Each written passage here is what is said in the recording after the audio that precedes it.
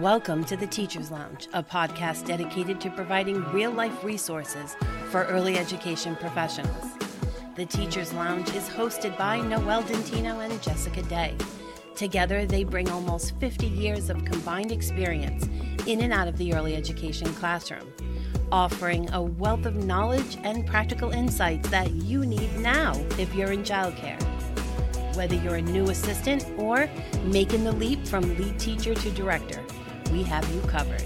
Join us as we delve into the unique challenges and opportunities of each role, sharing our experiences and expertise with practical tools to help you succeed. So, grab a cup of coffee or your favorite drink, and let's jump into the lounge. Welcome to the Teacher's Lounge, the podcast where educators gather to share stories, insights, and inspiration from the front lines of early education. I'm your host, Jessica Day, and I'm thrilled to have you join us. As teachers, we dedicate ourselves to the well-being and success of our students. We pour our hearts and souls into our work, often placing the needs of others above our own. But amidst this noble pursuit, it's crucial to remember the importance of setting boundaries to protect our peace and nurture our well-being. In this episode, we'll explore the profound impact of setting boundaries in our personal and professional lives. We'll delve into why boundaries are essential for maintaining a healthy work-life balance, preserving our energy, and prioritizing self-care. Together, we'll uncover the transformative power of boundary setting as a means to communicate our values, assert our needs, and cultivate a supportive environment within and beyond the classroom. We'll discuss practical strategies and share personal experiences to inspire you to establish and maintain healthy boundaries that honor your well-being. Setting boundaries is a way to protect your peace and care for your well-being. Boundaries communicate what's important to you and clarify how you want other people to treat you. There are different types of boundaries. Physical boundaries include your preferences about how someone interacts in your physical space. For example, if you're someone who values feeling safe in your physical space, you might prefer to greet others with a handshake rather than a hug. Emotional boundaries. Emotional boundaries involve protecting your emotional well-being and mental health. For example, you might set a boundary with your mother about the hurtful comments she makes. You tell her that the comments make you feel upset, and you will not be able to continue spending as much time with her if she continues to make the comments. Identifying your boundaries. If you're not in the habit of setting boundaries, it can be hard to know where to start. You might not be sure where your boundaries are. Here are a few tips to help you identify your boundaries. Pay attention to your feelings. Notice which situations make you feel stressed out, unsafe, or frustrated. That information is an important clue as to where you might need to put up some protections for yourself. Identify what's important to you. Your boundaries can be informed by what you value.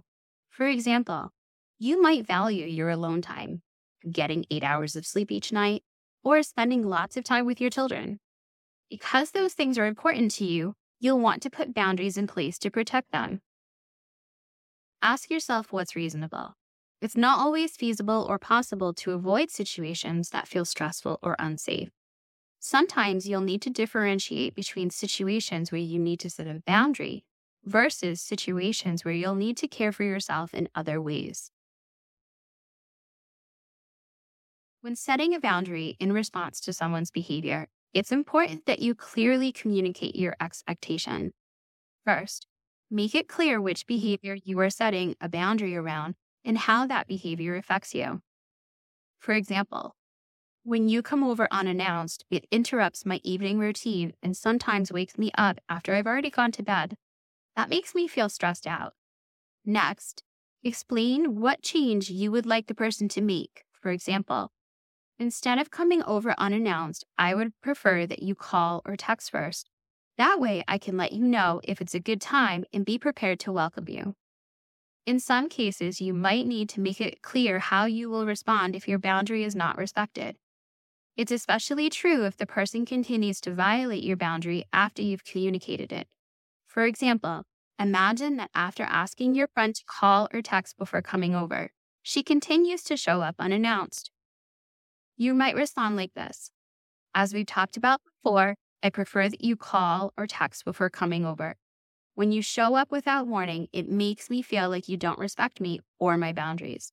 If you continue to show up without checking with me first, I'll have to stop answering the door. Setting boundaries isn't easy. It often requires having uncomfortable conversations and even disappointing people you care about. However, your needs are important. You have a responsibility to care for your well-being and ask for what you need. As we bring this episode of the Teacher's Lounge to a close, I hope that our exploration of setting boundaries has provided you with valuable insights and inspiration to prioritize your well-being as an educator. Remember that setting boundaries is not only an act of self-care, but also an act of self-respect. By clearly communicating what is important to you and how you wish to be treated, you create a space that nurtures your peace and supports your professional growth. We encourage you to reflect on the strategy and wisdom shared in this episode and integrate them into your daily practice. Embrace the power of setting boundaries to protect your energy, establish a healthy work-life balance, and cultivate an environment that fosters your own well-being and that of your students. We want to express our deepest gratitude for your dedication and passion as an educator. Your commitment to the success and happiness of your students is truly commendable, and we hope that by setting boundaries, you can continue to thrive in your teaching journey. Thank you for joining us in the Teacher's Lounge. We hope that our conversations and shared experiences continue to inspire and empower you as you navigate the challenges and joys of the teaching profession.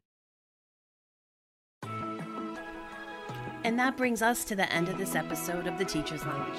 We're so grateful for your time and hope you found our discussion helpful and inspiring. Remember, you are doing an amazing job in the field of early education, and we're here to support you every step of the way.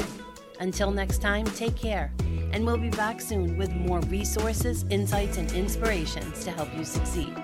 And don't forget to subscribe to our podcast and follow us on all our social medias to stay up to date on the latest happenings inside the lounge. Keep up the great work. We're cheering you on.